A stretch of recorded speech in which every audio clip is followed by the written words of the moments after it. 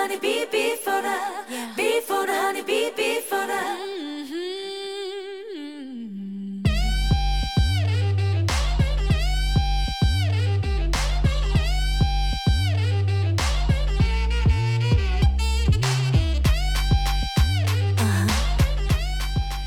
Hi, this is Danusha Lameris, current Santa Cruz Poet Laureate, and you are listening to the Hive Poetry Collective on KSQD 90.7 FM, Santa Cruz.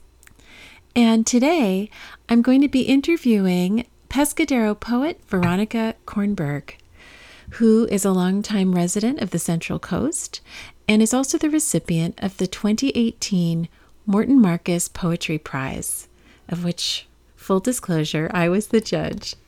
Her recent work has appeared or is forthcoming in Beloit Poetry Journal, Whale Road Review, Spillway, Tar River Review, Salamander, and many other journals. She's currently at work on her first book of poems, and if, as you're listening, you'd like to know more about her and see more of her work, you can go to Veronica Kornberg, that's Korn with a K, and Berg, BERG.com. So again, you can take a look at veronicakornberg.com to learn more about her. Thanks for tuning in, and I hope you enjoy the show.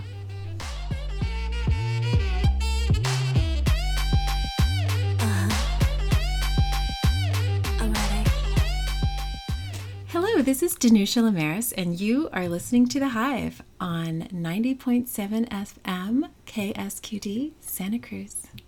And I am here today with the poet Veronica Kornberg. Hello, Danusha, and hello to your listeners. I'm so thrilled to be here. Thank you for doing this, for making it all the way down that windy coast to hang out with us and talk about poems. It's a great ride from Pescadero to Santa Cruz. It's not bad. I'm not complaining. Well, it's a pleasure to have you. And we met and encountered each other through this Morton Marcus Prize that is offered here at UCSC every year in honor of the late poet Mort Marcus, a wonderful Santa Cruz poet. And you wrote the winning poem the year that I was the judge. Do you want to talk a bit about what that experience was like for you? And we'll have you read the poem too. Yes, for sure. It is, I can't say enough good things about winning the prize. The event itself is just fabulous. It feels like all of Santa Cruz comes out in this true. Celebratory mood. Yeah. And it's a really large hall with a big stage, and it's so well attended. I think they turned away a lot of people at the door, which feels unheard of for a poetry event, frankly. I know, only in Santa Cruz we have these kind of problems, right? It's a wonderful, wonderful event. And then, of course, on the stage, Gary Young was the MC for the event, right. And Gary Snyder was the featured poet of note. Yeah. And so just to get to be part of that incredible event was fabulous. Oh. And I'm so grateful that you liked my poem enough to choose it. I was so happy how that aligned, and I thought you did such a beautiful job of sharing your poem. And yeah, it's quite something to be, cast onto the stage like that with someone like Gary Snyder as the guest poet, and you did such a beautiful job. I'm wondering if you'd share the poem with the listeners. Thank you. Yeah. I'd be happy to. Great. A little about this poem. It's a kind of coming-of-age story about a young girl walking home from school in a kind of derelict Rust Belt city and having an experience with the natural world that points to different possibilities in the world. And it is titled Stealing Mulberries. Walking, hungry, the concrete edge of girlhood, where 16-wheelers thundered diesel blast, road black as grackle, oil slicked, Dead wood bristling the stunted scrub. Chafe-hearted, I passed a clump of broadleaf trees holding fast to the cracked curb, the heaved slabs tilted and broken, sprouting soot-choked sow thistle and cocklebur. The pocked concrete drab, dabbed with purple splotch, ink blot, clotted with a drizzle of fallen fruit flesh. And looking up, I saw the colossal leaf sea of a mulberry tree. Green, shimmering high as the tangle of telephone lines, strung with sun-bleached sneakers and wind-flung trash, high as its blue lair. The shaggy green skyvies lunged after each passing truck, its thousand small black tongues beckoning. And so I placed my foot in the crook and climbed, limb after limb, scraping knees and shins on the bark. Bark-shinned I shimmied, lusting after those sweet tongues, and escaped completely into the high branches. A green, leaf-draped world I wished never to leave. But of course I left, with purple-stained hands, face, clothes, sated slack brain, bird treble in my ears. I crossed Route 31, not yet bereft of a short passing season, its unlocked sugar of sap and rain, not yet aware that a trodden path will lead you back again. Thank you. You're welcome. Thank you. There's so many things I love about this poem. When I first encountered it, but also now. A lot of it has to do with the particularity of the word choice. Clotted with a drizzle of fallen fruit flesh. Clotted is such an unpretty word. And then fruit flesh makes us think of the girl and flesh and becoming. So much more than if it had just said fallen fruit. And that's such an interesting moment. I think that's sort of a turn where it starts to seem like a bit of that coming of age idea. Yes. And a turn in the girl's life. I mean, has a lot of sensuality in it, this poem. And so one way to look at it is as an erotic awakening. Yeah, right. It has that. Any kind of sensuality can have that connotation. And so I think that was one reason that fruit flesh instead of fruit. And the black tongues, right, of this fruit is such another clever way of doing that. And lusting. We have lusting, right, after those sweet tongues. So it's definitely there all the way through. And it's so cleverly done. And I always am interested in a poem as I can see, you have this aesthetic bent of something of the beautiful and something ugly, right? We've got those tennis shoes up on the line, right? And that's not, we all see that. We see people with the, throw their sneakers over the telephone lines. And somehow that's in here too. Is that a very conscious choice on your part of putting in something a little broken or? I think there almost always is. I mean, I think in general, there is something broken in almost everything that evokes strong emotion. Yeah. And so then the poem can take a stance, leaning into that further or finding a way away from it. It gives you a place to dive in further or contrast with, I think. Oh, I like how you said that. Everything that's sort of emotionally resonant has some kind of a crack in it, right? There's something broken, and you choose what you lean into. That's really interesting. I have a friend who's an engineer, and we get together sometimes just for conversation. And he said, I'm only interested in things that are broken. And I said, me too.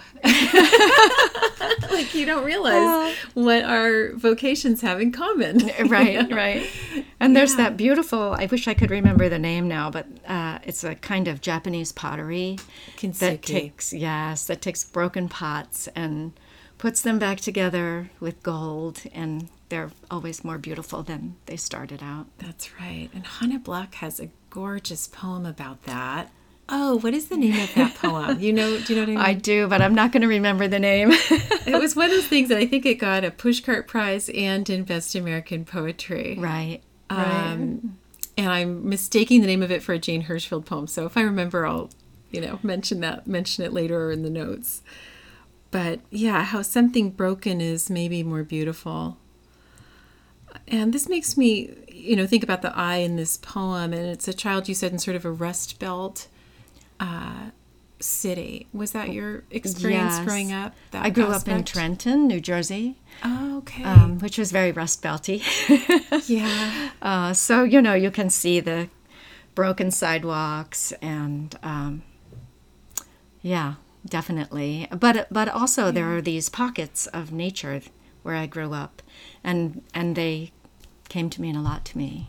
That tree that was somehow by the freeway, by the 18-wheelers driving past or whatever, right? Right, or down under the bridge, the creek, where the creek runs, Yeah. I mean, if there's anything a kid loves, it's a creek. Right. Right, because then you're in there with frogs and tadpoles. Right. And whatever else is happening. Crawdads. The famous crawdads of childhood. Right. Yeah, all of that. Yeah, yeah. And also another thing about this poem is it's in form. It's called an English quintain.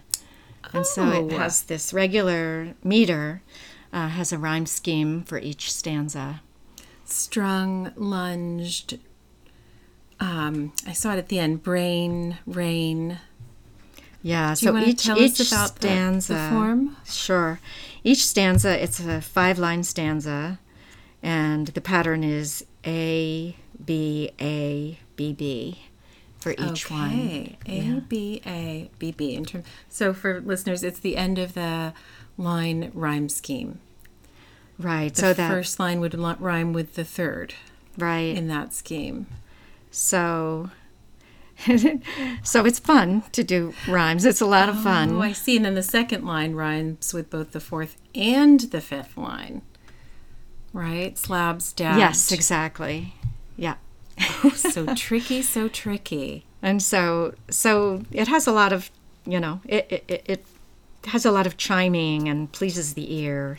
That's right. I think. And also I find working in form, even if something doesn't stay in form, it brings a lot to a poem. A lot of times I'll write something in form and then break it up.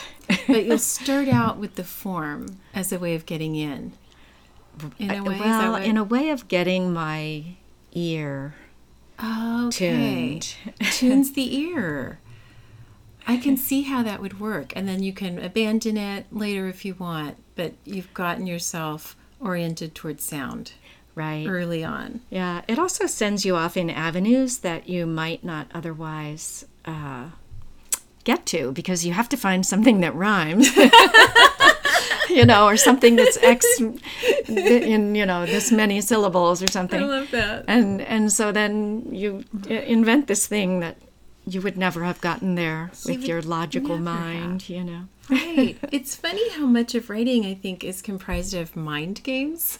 Right? Right. Has a negative connotation, that term, but kind of mind games we play with ourselves, right? Like how play is the word, right? Play. Yeah, so maybe it's play. How do I trick my mind into doing something it doesn't normally do? Yeah, and you have to trick your mind into playing in a way, because you're writing is hard, and so you're trying. You're trying to do it, and you're thinking, gosh, I really need to organize my, pencil drawer. I desperately need to clean my refrigerator. Right, there's a lot of ironing waiting. There's so much ironing to do in the world. It's funny how, isn't it like that with so many of the things that we know we enjoy, we just sort of want to avoid them. Like maybe Right. love going for a jog, but it's like, well, what else can I do? Right. They present some barriers. Yeah, it's one of those things. Well, Yeah. thank you so much for sharing more with us about this and your process. And it made me wonder, when you were growing up, were you around other writers, or were there people, how did you encounter poetry and writers?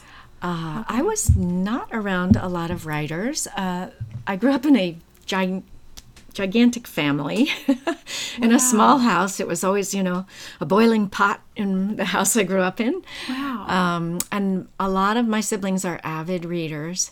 We always went to the library. And because it was so crowded, well, I would say one of the most remarkable introductions to the magic of words was one of my sisters, Ruth, was very good at dramatic reading.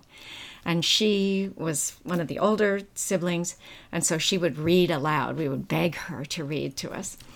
And we would sit around in a circle on the living room floor, and she would give these fabulous readings. Oh my goodness. And would you get to pick what she read, or she would be the boss of that? A little bit of both. A little bit of both. Sometimes her pick, sometimes she'd take a suggestion from the crowd. Yeah, she knew how to put her foot down. And when you say a lot of siblings, this begs the question. Well, there were 7 of us. Okay. Yeah, but then it was kind of like a boarding house. We always, if someone needed a place to stay, they could, somebody would move out of their bedroom and that cousin or uncle or aunt or whomever would move in. So there was, and it was kind of a hub of the neighborhood. Wow. So it was a very busy place, yeah. And pretty urban, like where your house was Yeah, and all of that. yeah. So urban and a bunch of siblings. But it was that reading aloud, I would imagine, would really also attune your ear to Definitely. the word aloud. Yes. Which is different than on the page. That's true. Right? That's true. And the sound. I love the sound. I never thought of it until you just said it. But sometimes writing, I have to sort of avoid having too much fun with the sound, actually. I'll sound like Pretty amazing problem to have for a I'll writer. sound It's like great. a really bad Gerard Manley Hopkins. It'll go too far. Speckled Things, though. You can't veto one of his well-known poems. Right. Well, I always think that if someone has music, they're 50%, they're halfway there. Because music is so much of it. So I really do think that's a wonderful problem to That's have. fun. Thank you. And again, for those of you who just tuned in, this is Danusha Lameris, current Santa Cruz Poet Laureate, and I'm here in conversation with the poet Veronica Kornberg, who was the winner of last year's Morton Marcus Prize. And for people listening, we should talk about that a little bit, about the Morton Marcus Prize. It's probably open for submissions again. Yes. This time of year, right? It definitely is. Submissions close on September 1st. And the judge is Patrice Vecchione. And I really encourage you all to get your poems together and submit them. Oh, yeah. Because it's just such a fabulous opportunity. And you get $1,000 too. And we you get totally $1,000. forgot to mention that. Yes, that is important to remember. That's right. You get $1,000, and you get to present the winning poem at that year's event. And for this coming year, the visiting poet is going to be Gary Soto, who's really one of the poets I first loved, and an early Chicano poet who writes a lot about growing up in the Central Valley of California. If you haven't already read his book, Black Hair, that's really one of my favorites. So just recommending that to people listening and who also would like to maybe know a little bit more about Gary Soto and his work, or refresh themselves in it before he comes out to read. Because I believe that reading will be in October. Do you know if that's right? I think it's usually around mid-November. Mid-November. That makes sense. So it's a couple months that they have to judge the contest. Yeah, yeah. And so by mid-November, we'll have that event. And I think this year there'll be a thing where you reserve tickets online. Oh. So that entry is assured. I know I talked to Gary Young about that, and that was his intention. for the coming year. I think, so yes. don't be scared away by last year's dilemma if you couldn't get in the door. Yeah, I think that's a great idea because it is so popular. Right. And I can see why. It's a fabulous event. It's a fabulous event. And I should stipulate, it remains free to the public. It's really just to reserve a seat so that people who've taken the time to set aside that evening and to drive up there know that they'll be able to go. Yeah, so definitely submit your poems. Yeah. I also brought with me a couple of very short poems of Morton Marcus, for whom the prize is named, in whose honor it exists. So I thought I would just put those in the space with us while we're talking about the prize. Thank you. These are from his book called The Santa Cruz Mountain Poems, which has it's a beautiful book. It has illustrations by the artist Gary Brown. It's just a beautiful book, and I'll read them. The first is Dawn. Dawn. The stones lean toward the sun. They rise from their haunches. From everywhere in the meadow, they drag themselves out of their weights, lifting in unison like an exhaled breath. And the one next to it is The year turns away from me. The year turns away from me. I'm here on the other side of the hill, where winds are flames, blue wings in the meadow. Tall steeples of ashes diminish at the meadow's edge, and far down the hillside, a deep chorus of boulders is singing the pebbles awake. Oh my goodness. That's magical. Magic there, exactly. Yeah. It reminds me of Orpheus making the mountains move, And sing. But with his music, yeah. Yes. Thank you for sharing those. Thank you. And I'm so happy to have his voice included. Me too. I really appreciate you bringing those poems from Mort. There's just, such a rich tradition of writing in this region, and it feels so good to keep it alive and continue it, right? Right. And I wanted to ask you, actually, am I correct that you were the first recipient of the prize? Oh. I think you might have been. That is such a good question, and we can't remember. Isn't that funny? I'm looking at Armando. He's looking at me. And I was an early recipient. There may have been someone before me, but I don't know. I'll look that up just for fun. There may have been a few people before me. But I also remember it being a packed night and a great reading. And it was Naomi Shihabnai as the featured wonderful. reader. She's wonderful. Yeah. And Gary is the judge that year.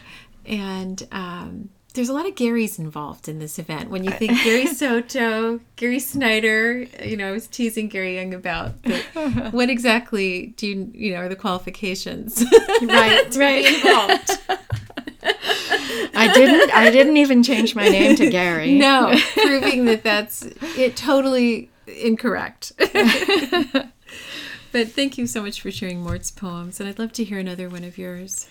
Yeah, so I brought with me a couple of poems to read next, which I think of as my feisty poems. I write some more politically leaning poems. These are not particularly partisan, but they do have their political feisty element to them. Great. And you can hear a little bit of my my childhood history in this first one. I actually worked in a sweatshop from the age of 11 to 14, full-time. I went to school, and then I worked full-time, and then did my homework and went to bed.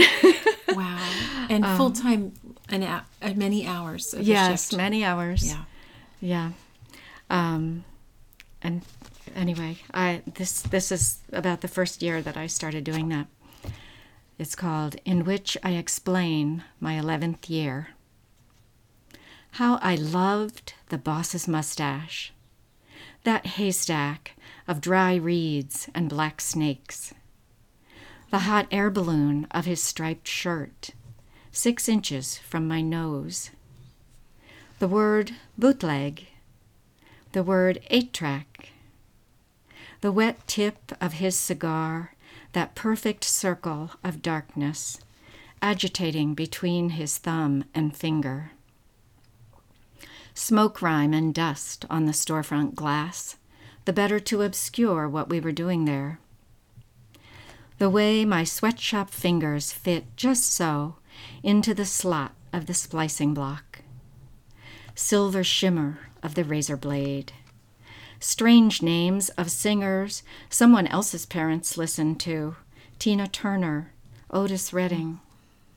The spelling enigma of red fox. Hot sizzle of plastic melting in the shrink wrap machine. My curlicue scrawl on the timesheet, and most of all, the dingy green islands of stacked singles, 5s, and 20s. I am telling all this to a man who has asked me, "Which sport did you play as a child?" I'm in off-the-shoulder gold, hair in an updo. He has accurately recounted his rise as a statesman and a scholar, his familiarity with the secret levers of government and finance. A flurry of top-hatted snowmen dance across his tuxedo tie and cummerbund, and their merry waltz spurs me to ask his philosophy regarding child labor.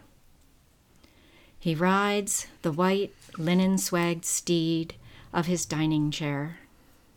Fountains of peonies and winter white roses roil the candlelight. Behind his head, a tapestry unicorn steps through a garden of knotted threads.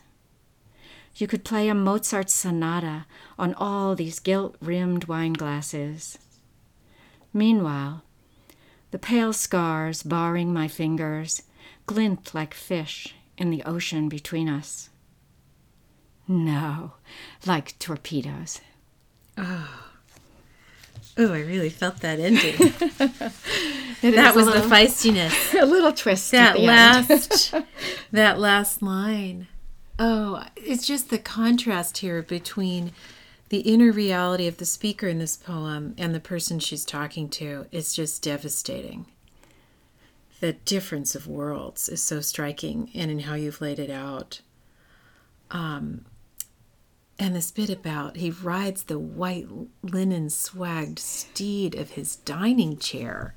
I just loved that turn where it becomes an animal that a well-landed sort of gentleman would have, but it's his chair. Just so clever, so clever. And as you turn the poem, there's something I see here that I feel is thematic in your poems, and it's this idea of there's something aquatic in it, right? We get these sort of the fingers that glint like fish in the ocean between us, and also the scars on the fingers are something that I notice in your other work. This idea of a mark or a scar. Is that something you're conscious of? As a thread? I'm more conscious of the aquatic world, especially being in Pescadero. You know, I'm in the ocean environment there, so I'm very much aware of that. Yeah. The scars, well, we can do more poems later that might involve scars, either internal or on the body. Yeah. Because I think whatever we take, we carry with us. And sometimes you're carrying things in a situation that doesn't see them. And a scar is like that, isn't it? It's usually hidden, or you can hide it. Right. Or you can put some reveal makeup it. over it. Right. Or you can something. choose to show it. Right. But it's there anyway. Right. Right. Someone heard this poem and they said, "Oh, it's like this speaker is sort of passing, a kind of passing, like socioeconomically passing right, in a different exactly. world from the world she came from." Right. And it just shows how painful a juxtaposition like that can be because one isn't seen. Right. And usually, you navigate the world with whatever you are bringing with you, and then suddenly it hits a place, that brings it up short. And Like, what sport did you play as a child?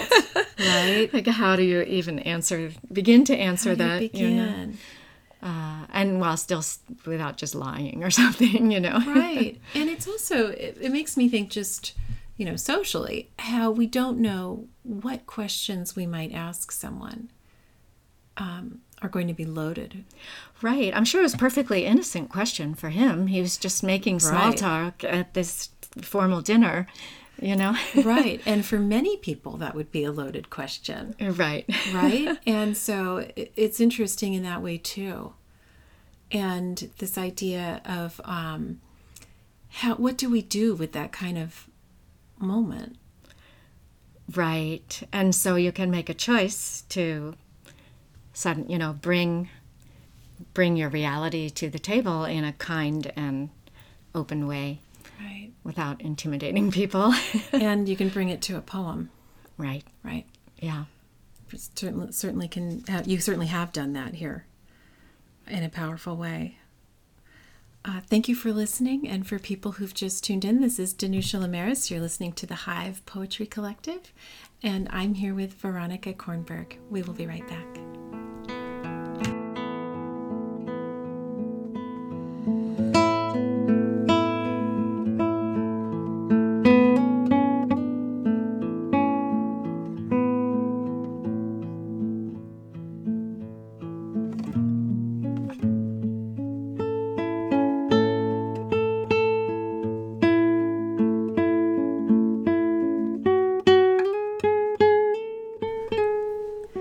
If you'd like to know more about the Hive Poetry Collective, you can check out our blog at www.hivepoetry.org. Again, that's www.hivepoetry.org if you'd like to know more about us or listen to shows after they've already aired. You can also take a look at the Hive Poetry Collective on KSQD on Facebook. We have a special page there. Go ahead and like the page to get updates and follow us if you like. And soon, and on its way, will also be a K-Squid page where you can listen to shows after they have aired. So thank you again for listening to The Hive. We love having you follow us along, and stay tuned. Come the new year, or I think of the new year starting in September, it's the schoolgirl in me, we will be starting to host events, and we'll announce those here as well. So upcoming poetry events hosted in Santa Cruz by the Hive Poetry Collective. We'll keep you posted.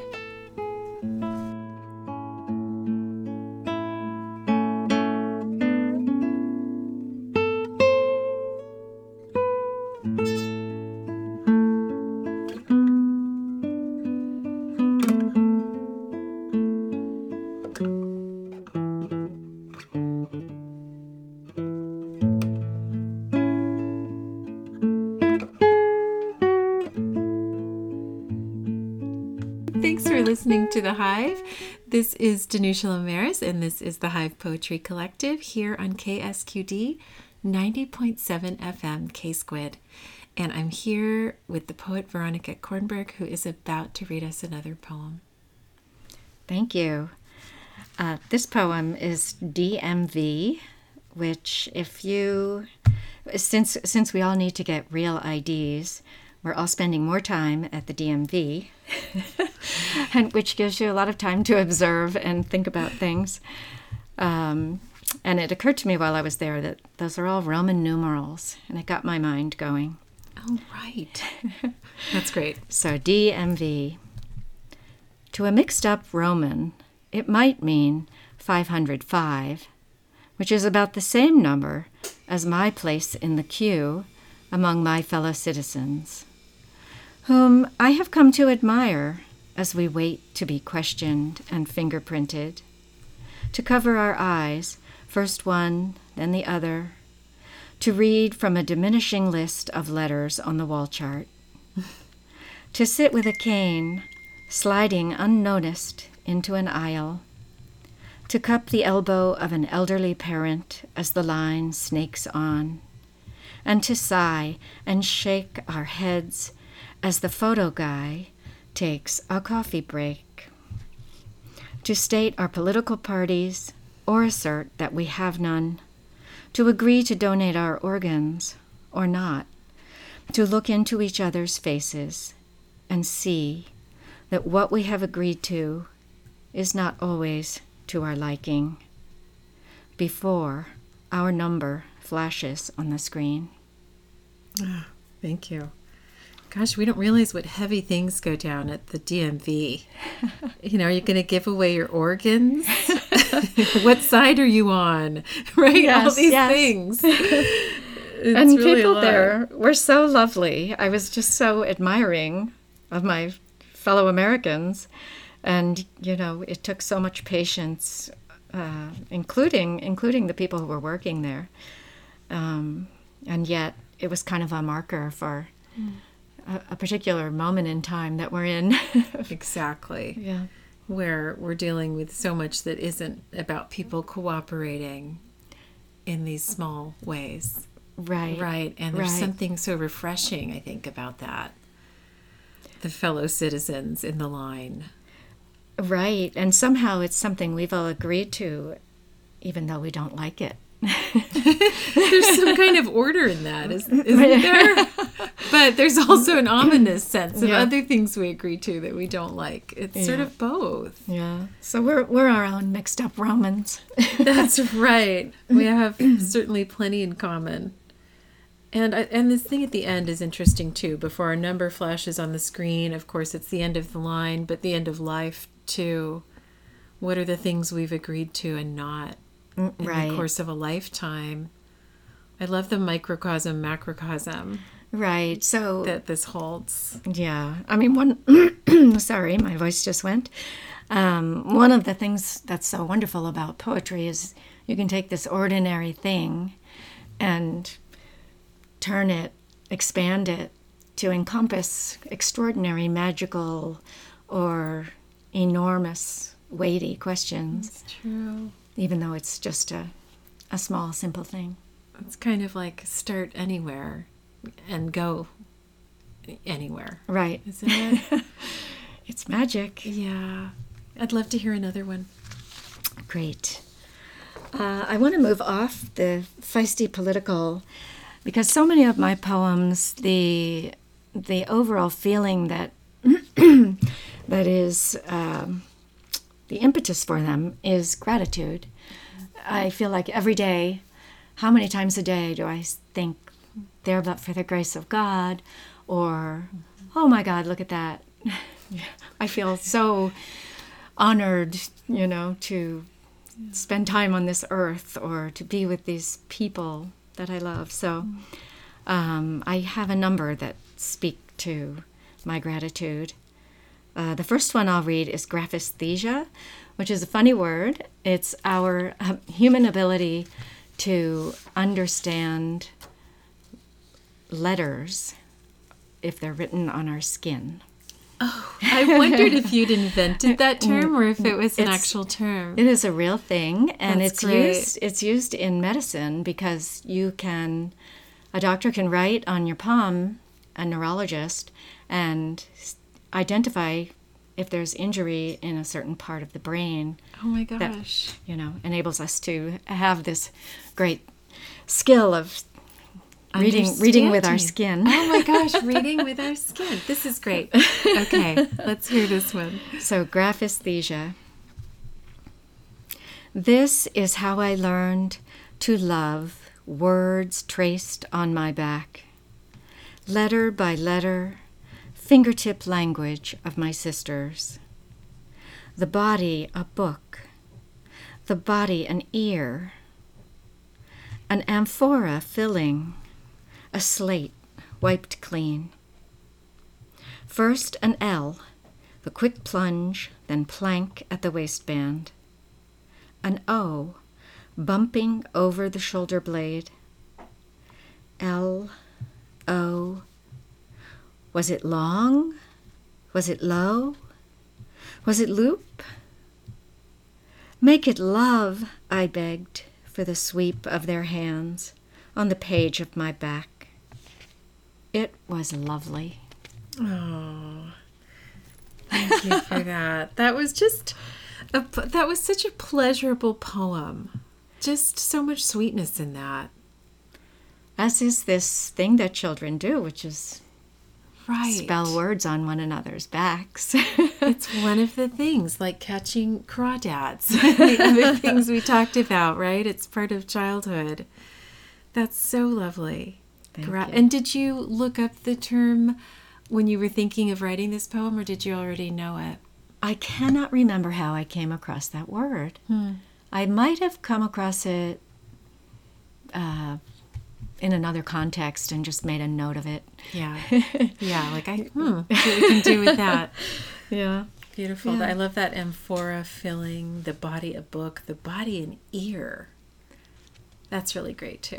Thank you. Let's hear another one of these. Yeah, another gratitude poem. This is actually a sonnet, though not a classical rhyming sonnet, and it is called An Appreciation. This time, I took the window seat. Awake, alone in the darkened cabin, I slid open the shade to look for what you had often marveled at, the aurora borealis glamorizing the polar route. But filling the entire frame instead, the dim, connect the dots of the Big Dipper. Big deal. There had to be more. I stared a while at the curved handle, the squared-off bowl forever ladling darkness. So, this, I thought, is mine. Soup on a cold night, familiar tune written on the staff of an empty ocean, sleeping question mark of ordinary light. Thank you. What a beautiful last line. That sleeping question mark of ordinary light. Gorgeous. And so, the movement is from being sort of dissatisfied. Right. That instead What a of the aurora disappointment. borealis, you get the Big Dipper, which you can see almost any night. It's great because I wasn't registering the disappointment that much because it was so beautiful. I mean, you say big deal. There had to be Right. more.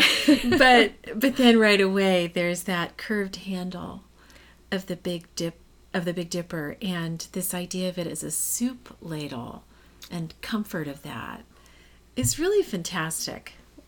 Thank you. Really beautiful. And I love when a poem does that thing where then, I can't look at the Big Dipper without thinking of it a little bit like that. So that's really That's fun. nice. That's very nice. Yeah. Yeah, and a it's question mark. these three images very different of the Big Dipper at the end. So this is kind of an image-driven end here. So we've got that soup ladle. We've got the note, right? The familiar tune, rather, written on a staff of an empty ocean. So okay, that's fun. So if you think of musical notation, Right. yeah, Right. I was picturing the one note, but it's like we can picture several right, too. right. And then the sleeping question mark of ordinary light. That's really great too. I like that it's a sleeping question mark. It's different than just a question mark. Right. It's nighttime. It should be sleeping. Right? There's something about that. That's fun to pull off those 3 in a row right there. It's like you keep trying a thing. No, it's this. No, it's this. Right, right. Yeah, that's great. Thank you for these. Thank you. So in addition to gratitude, I would say another way that my poems lean is toward honoring the survivor and survivors, and also encouraging hope in myself and others. And it turns out when I am in this mode, almost always there's a particular person in mind that the poem ends up being addressed to, even without my intending that to be. That's interesting. Yeah. It sort of was a poem of address all along, but you didn't quite know it till you're in there. Yeah. And this first one is a poem to my grandmother, whom I never met.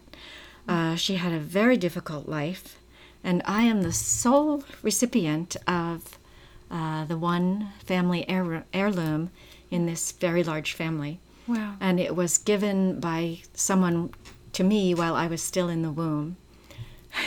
Wow.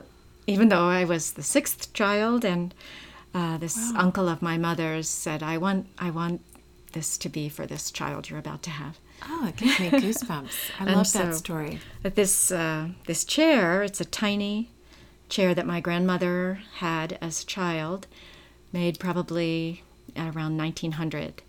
And it's the only surviving thing. Oh my goodness. Let's hear this. Heirloom. Child's chair. Sole survivor among things touched by my grandmother. The bent ash, soaked and rounded, gleams where a girl's muslin dress once rubbed. Scratches where button-hooked shoes scuffed. Patina darkened to blood mahogany, the sweat silted into every divot. The husband, lost to German cavalry.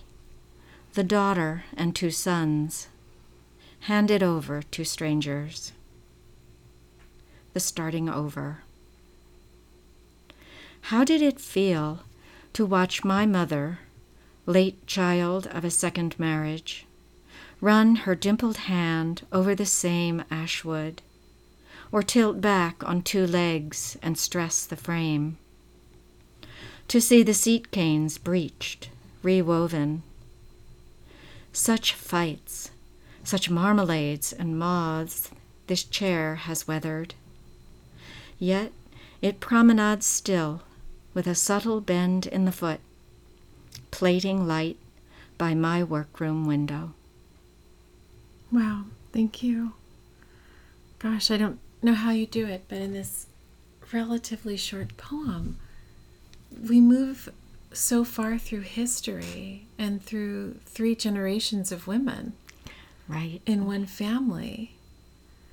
That patina darkened to blood mahogany is so gorgeous and makes me think of lineage and blood. Right.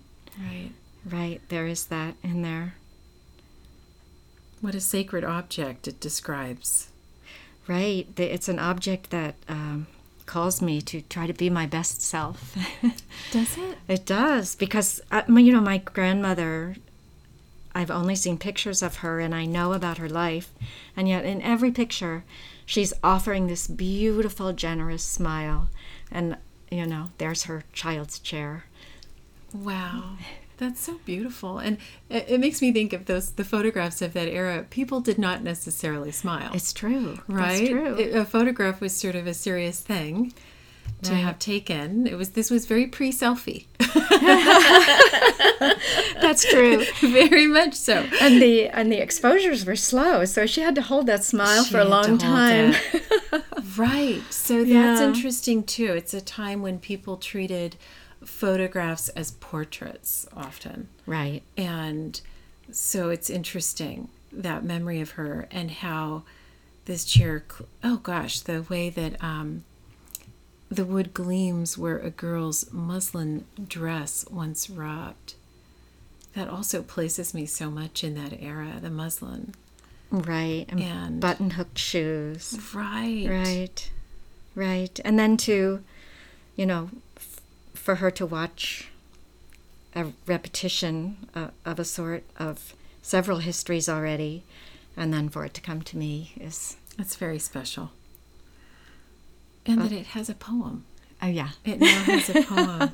Oh, that's nice. Yeah. It lives on beyond its physical form, too, this way. Yeah. And my grandmother has a poem.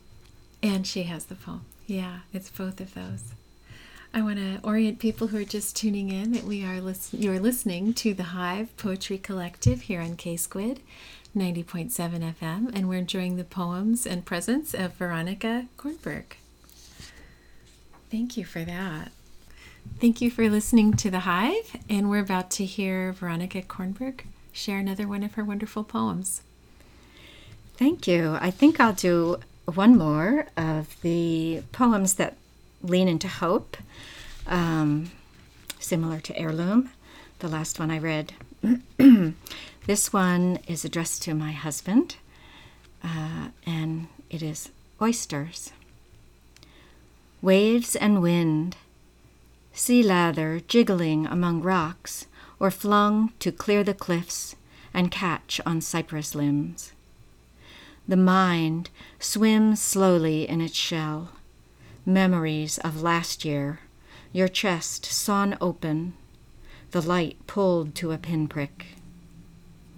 We are like oysters, the doctor said. Our bodies layer a husk around every point of irritation. You have worried the grains to a sunken treasure of pink pearls, where the knife entered, veins fished from your leg, the ribcage wired shut. Remember now, summer, butterlupin, now, the sun, coral nub plunging beneath fog. Thank you. Gosh, what a poem to write about a serious operation. It's such, there's so much beauty in it. And I love how it almost reads as though the doctor said, you have worried the grains to a sunken husk. Like, I know hearing it, that that's the voice of the speaker, not the doctor. But it kind of made me wish that doctors would talk like that. Right. You have worried the grains to a sunken husk. Oh, wouldn't that be something? It would work for some patients. But here the doctor does say, we are like oysters. He did say that. Oh, how wonderful. Yeah, which I thought was wonderful. Yeah, it's great in the poem, too. Our bodies layer a husk around every point of irritation. This is not your average doctor. He's wonderful. Yeah, and so, it has all of this sea image, which, not so much the ones I've read today, but many of my poems, their imagery comes from the sea and the life there. And again, it's a survivor. It's a surviving poem of the body, right? And to me, it says scar. This is where I'm thinking a bit, this theme also of the scar, the way we layer around these points of irritation and they stay with us. It reminds me of the 11th year poem explaining my 11th year, where the speaker is referencing the scars on her hands. Right. As I was reading it, I was like, oh, Danusha's right. I am talking about scars. It's funny how as writers, we don't really know our own fixations. It's nice to have someone point things out sometimes. I guess so, yeah, because they're part of us. Right. And so we're not as aware of them sometimes. Right, right. And I love in poetry how things turn into other things. The mind is swimming slowly in its shell. Oh, love that. The mind is an oyster, right? They're swimming around in its shell. Kind of is, right? It's encased in something not so different from what a shell is made of, something calcium dense and right? That's interesting. It's one of the really fun things about poems. You can turn anything into anything else. That's right. The mind as a mollusk is really fun here. And also it's that thing of getting the pearl, getting that thing the oyster gets out of a place of pain or irritation, where the poem becomes the pearl. Right. Right. And then that pearl sort of appears again in the last line, a coral nub plunging beneath fog. That's really lovely. I see that. The sun, coral nub plunging beneath fog. Has a haiku-esque feeling there, real silence at the end. It is silent, actually, that fog.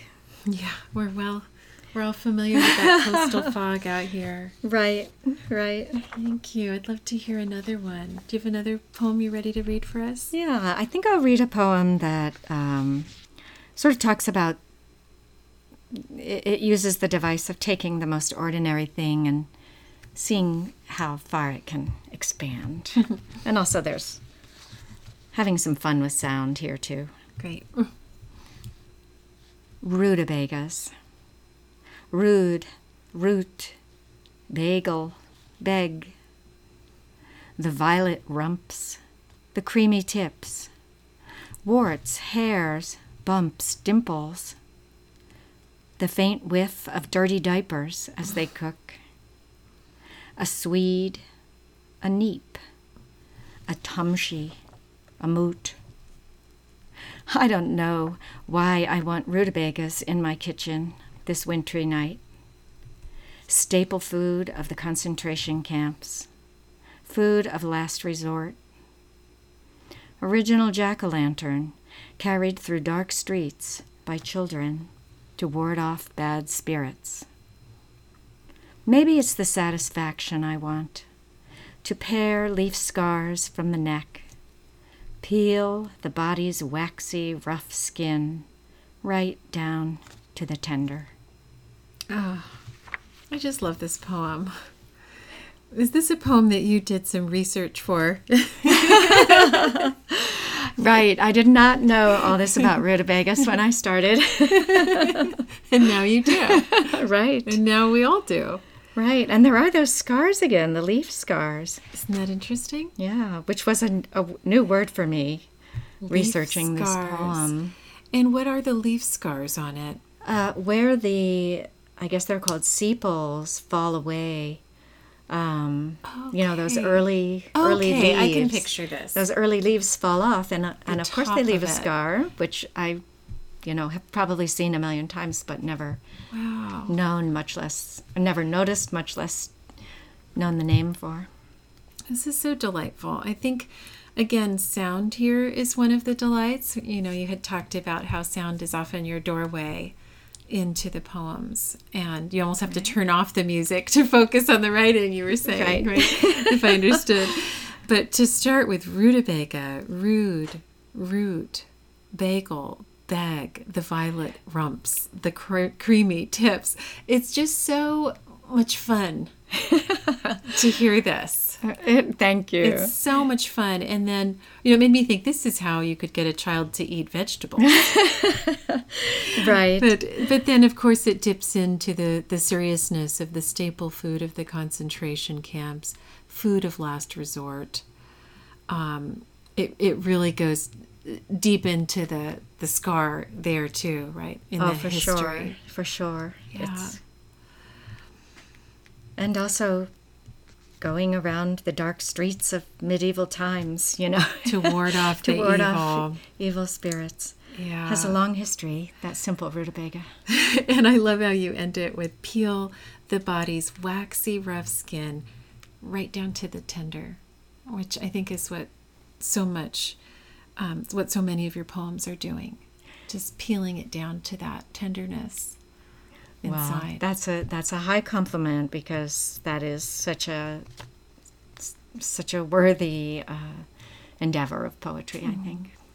Well, it's been such a pleasure having you here with us on the Hive. Thank you so much. Thank you. Thank you so much, Veronica. I hope you come back. Thank you.